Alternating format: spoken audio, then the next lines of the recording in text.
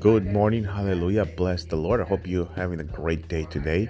God is an awesome God. Trust the Lord and believe what He's there for you. He's good. Tomorrow morning, I'll be leaving for Haiti, so I don't know if I'll be able to send you the devotional. It'll be on Facebook, always, and all the other platforms, but not the text itself, because I'll be in Haiti tomorrow morning. I'll leave to Haiti. I'll be there. I'll be back on Tuesday night. So you have an awesome day. Trust the Lord. Psalms 27:4 says, the